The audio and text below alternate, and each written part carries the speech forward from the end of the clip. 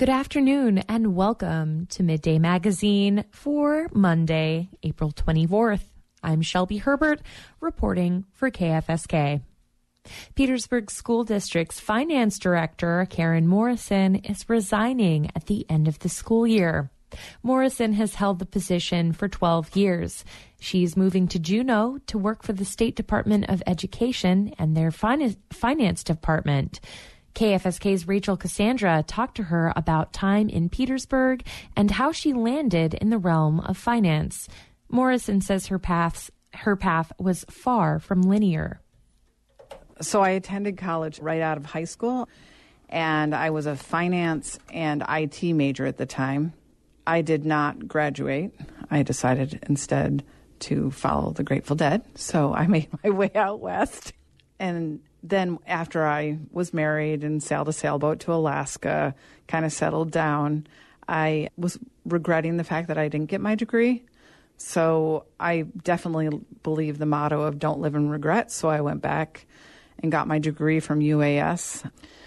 And I got several awards in graduation. One was Outstanding Graduate. Prior to starting at the school, I had a private bookkeeping practice. I had several businesses in town, was a stay-at-home mom, which I loved. And then after getting the job, I finished my bachelor's, and then I went on to get my master's, and my master's is in school business leadership. And then I became president of the Alaska Association of School Business Officials. 2020, when I was president, the COVID year, they awarded me the Alaska School Business Official of the Year. So since then, it's just been status quo. Tell us about where you're going. So I have accepted the position at the State of Alaska Department of Education as the Director of School Finance and Support Services.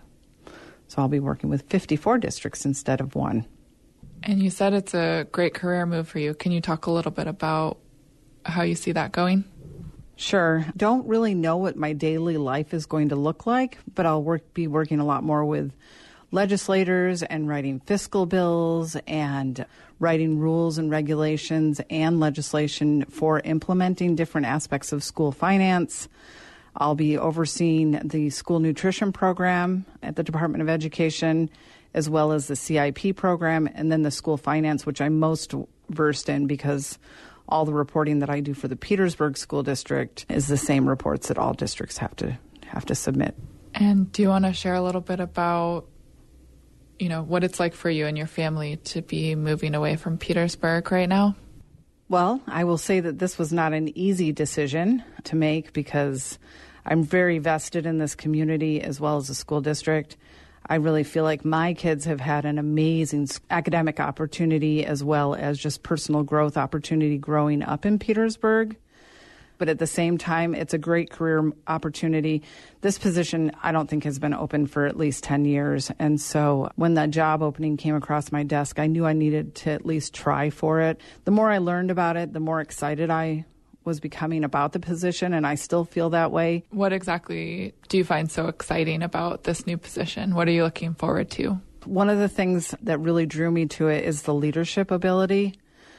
Not that I'm not in leadership here at Petersburg, but I think being able to assist, 54 districts is very appealing to me.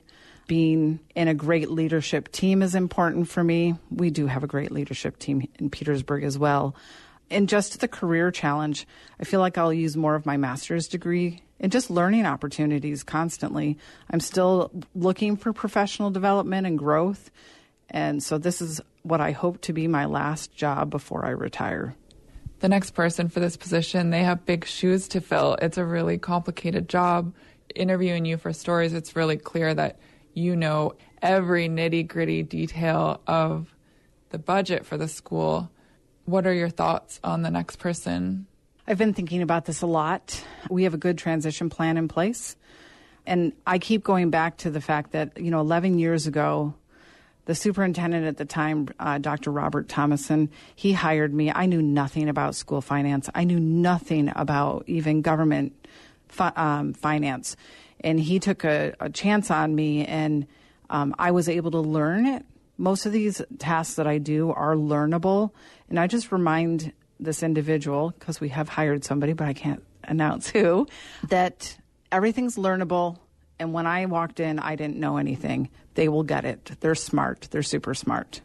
And when you look back on your time here, what sticks out to you? The people.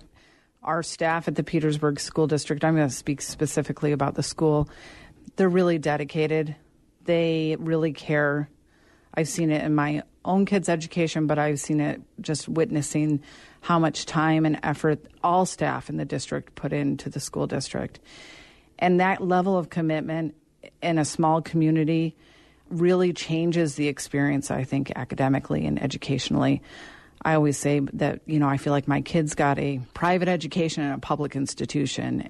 And you've seen the school go through a lot of different phases with budgets and how tight they've been. Do you have any reflections on what you've seen in your time watching that? Timely and adequate funding at the state level is a huge aspect of trying to build a budget for any school district in the state. We often don't know what we're actually receiving from the state of Alaska until July, which makes it very challenging to build a budget, especially since we usually give contracts out no later than March. So that's definitely been a challenge the whole time I've been here. And it's with all districts. It's not just Petersburg. So I think our top priority at the state level with the Alaska Council of School Administrators is timely and adequate funding. That was Petersburg School District Finance Director Karen Morrison speaking with KFSK's Rachel Cassandra. Morrison is resigning in June. She held the position for 12 years and will help train her replacement. Sealaska Heritage Institute has offered summer internships for Alaska Native and Native American high school students interested in STEAM careers. That's science, technology, engineering, art, and math. But this year, the first winter internship is bringing one Juneau student who loves to ski out into avalanche terrain. Anna Canny reports from Juneau. Bears usually wake up around this time of year in mid-April amid warming temperatures and longer daylight hours, according to Jason Harriman, an area biologist with the Alaska Department of Fish and Game based in Homer. Typically, a bear will come out of its den, and stay within the area of that den for a little while. So they don't just pop out of their den and then immediately take off wandering around. They'll typically come out and hang around that den site to make some small forays. Though bears hibernate between 4 and 7 months during the winter, that doesn't mean they're sleeping the whole time. Some bears will emerge during the winter months, particularly if there's food around or their den is damaged by weather. Or, Harriman says, sometimes they shift and move around their dens like sleeping dogs. But he says sightings in winter aren't unusual. Usually these are younger bears, and so sometimes we will get sightings in December and January of a bear that's gotten up to its legs for a little bit, but usually they don't wander too far. Bears have adapted to survive without food or water for the winter, and their body fat from months of feeding on fresh salmon, berries, and vegetation is converted to energy. Their body temperature and heart rates fall dramatically, and a bear's breathing can slow to 1 breath every minute. As the spring sunshine warms their dens, Harriman says both black and brown bears begin to emerge. Our large males are getting up first. Our sows with cubs are kind of some of the later bears come out of the dens, and they typically tend to hang around the den a little bit more, give them those time, because it's the first time they've been out in the world. When adult bears emerge, some have lost up to 1/3 of their body weight, and they're hungry. Harriman says the first food source is the first fresh green vegetation of the year. As you're looking out across Kachemak Bay, you can watch that snow line slowly melt up the hill, and so those bears, you can actually track them going up the hill along with that snow line as it melts back. For bears adjacent to neighborhoods, Harriman says it's also that time of year to secure bear attractants.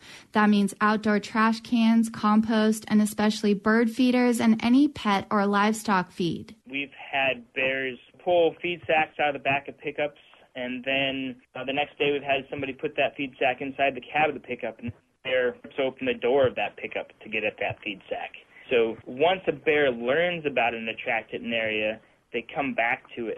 Really good at finding that food source. And so it's really important that folks clean up these attractants before the bears get up and make sure there aren't any out for them. Residents should secure trash in bear-resistant containers. Outdoor barbecues or smokers should be cleaned, and outdoor freezers or fridges locked or moved indoors. It's best to have those inside in a garage. If you do have them outside, they need to be locked. You should probably even put an electric fence around them because bears have no problem ripping open the doors of those even when they are locked. Harriman suggests securing outdoor items or livestock with electric fencing. And Fish and Game has instructional videos on its website on how best to set those up. And Harriman reminds the public it's a responsibility to do so, to reduce human-bear contact. If you have any attractants out, you cannot legally shoot a bear for defense of life and property because you have not done your part in making sure that that bear is not being attracted to where you are at. So we actually have a law that addresses that, and it falls under intentionally or negligently feeding wildlife. That's why we really stress to folks to get these attractants taken care of, get them put away, because that will reduce the chances of negative human-bear interactions in our communities. For more information and resources for living in bear country, visit the Alaska Department of Fish and Game's website. In Homer, I'm Corinne Smith.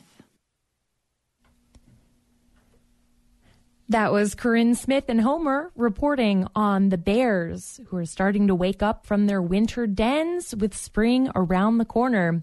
Here's the report from Anna Canny on Sealaska Heritage Institute's winter internship. We've got the snow on the board, the water on the board, the snow height. On a sunny day at the top of Mount Roberts, Mike Janes is working through a checklist. Snow surface, air. He's an avalanche forecaster with Alaska Electric Light and Power. He pulls a new tool out of his backpack. Then he starts to snap the pieces together like a tent pole. And sky's clear. Then he hands it to Jocelyn and Randa Jackson. Does this look good? Yep, that looks good. She's a senior at Juneau Douglas High School, and she spends her study halls out here as SHI's first avalanche forecasting intern. The probe she's got is used to measure depth. She starts tapping into the snowpack. The other thing she can tell when she's doing this is you'll feel the different layers. There might be hard crusts, there might be soft layers, there might be wet layers. Then she hits a stubborn layer. Give that another tap. I'm wondering, yeah, keep going. Suddenly, it plunges deeper until the whole thing is buried. It keeps going. That's all the way to the top. SHI runs a bunch of summer science programming, and Randa Jackson has done a few of their programs before. It's funny because I did do the same camp as well. And I was talking about how I really wanted to I'd rather be skiing. I'd just be like, I'd rather be skiing right now. And they're like, okay, Jocelyn. And then, the next camp came, and I was like, I'd rather be skiing right now, guys. And then somebody came over and was like, hey, so I heard you like skiing. And I was like, yeah. Chance to ski on the job piqued her interest. She's been skiing at Eagle Crest since she was a kid, so she was always aware of avalanche danger. But what she didn't know is how much work goes into predicting them. It starts with a lot of data collection. She pulls a shovel out of her backpack and starts shoveling snow into a clear plastic tube on a spring. This measures mass. When I first got out here, I didn't think it was so, covered in all these different types of measurements. I think that was the most surprising to me, that you can measure it in so many different ways. And then there's so many different tools that could help you predict the snow coverage and all that kind of stuff. But this internship aims to go beyond data. One of the major goals is to help students find a way to pair their Indigenous perspectives with a strong identity as STEM professionals. That's where Ellen Bradley can help. She's a Tlingit climate scientist, and she shares Randa Jackson's love of hitting the slopes. She's a semi-professional skier. Usually, she tags along in the field. Through the mentorship program, Bradley shares her personal experience as an Alaska Native scientist navigating a Western academic setting. That's something that I definitely wish that I could have had access to before I went to college. I think it would have really helped me center myself more in my identity and the work that I do within STEM. and really feel like I had more of a sense of place. In the fall, Arenda Jackson will head to the University of Montana. She plans to study glaciology. After all, it's a field that offers the chance for skiing even in the summertime. In Juneau, I'm Anna Canny.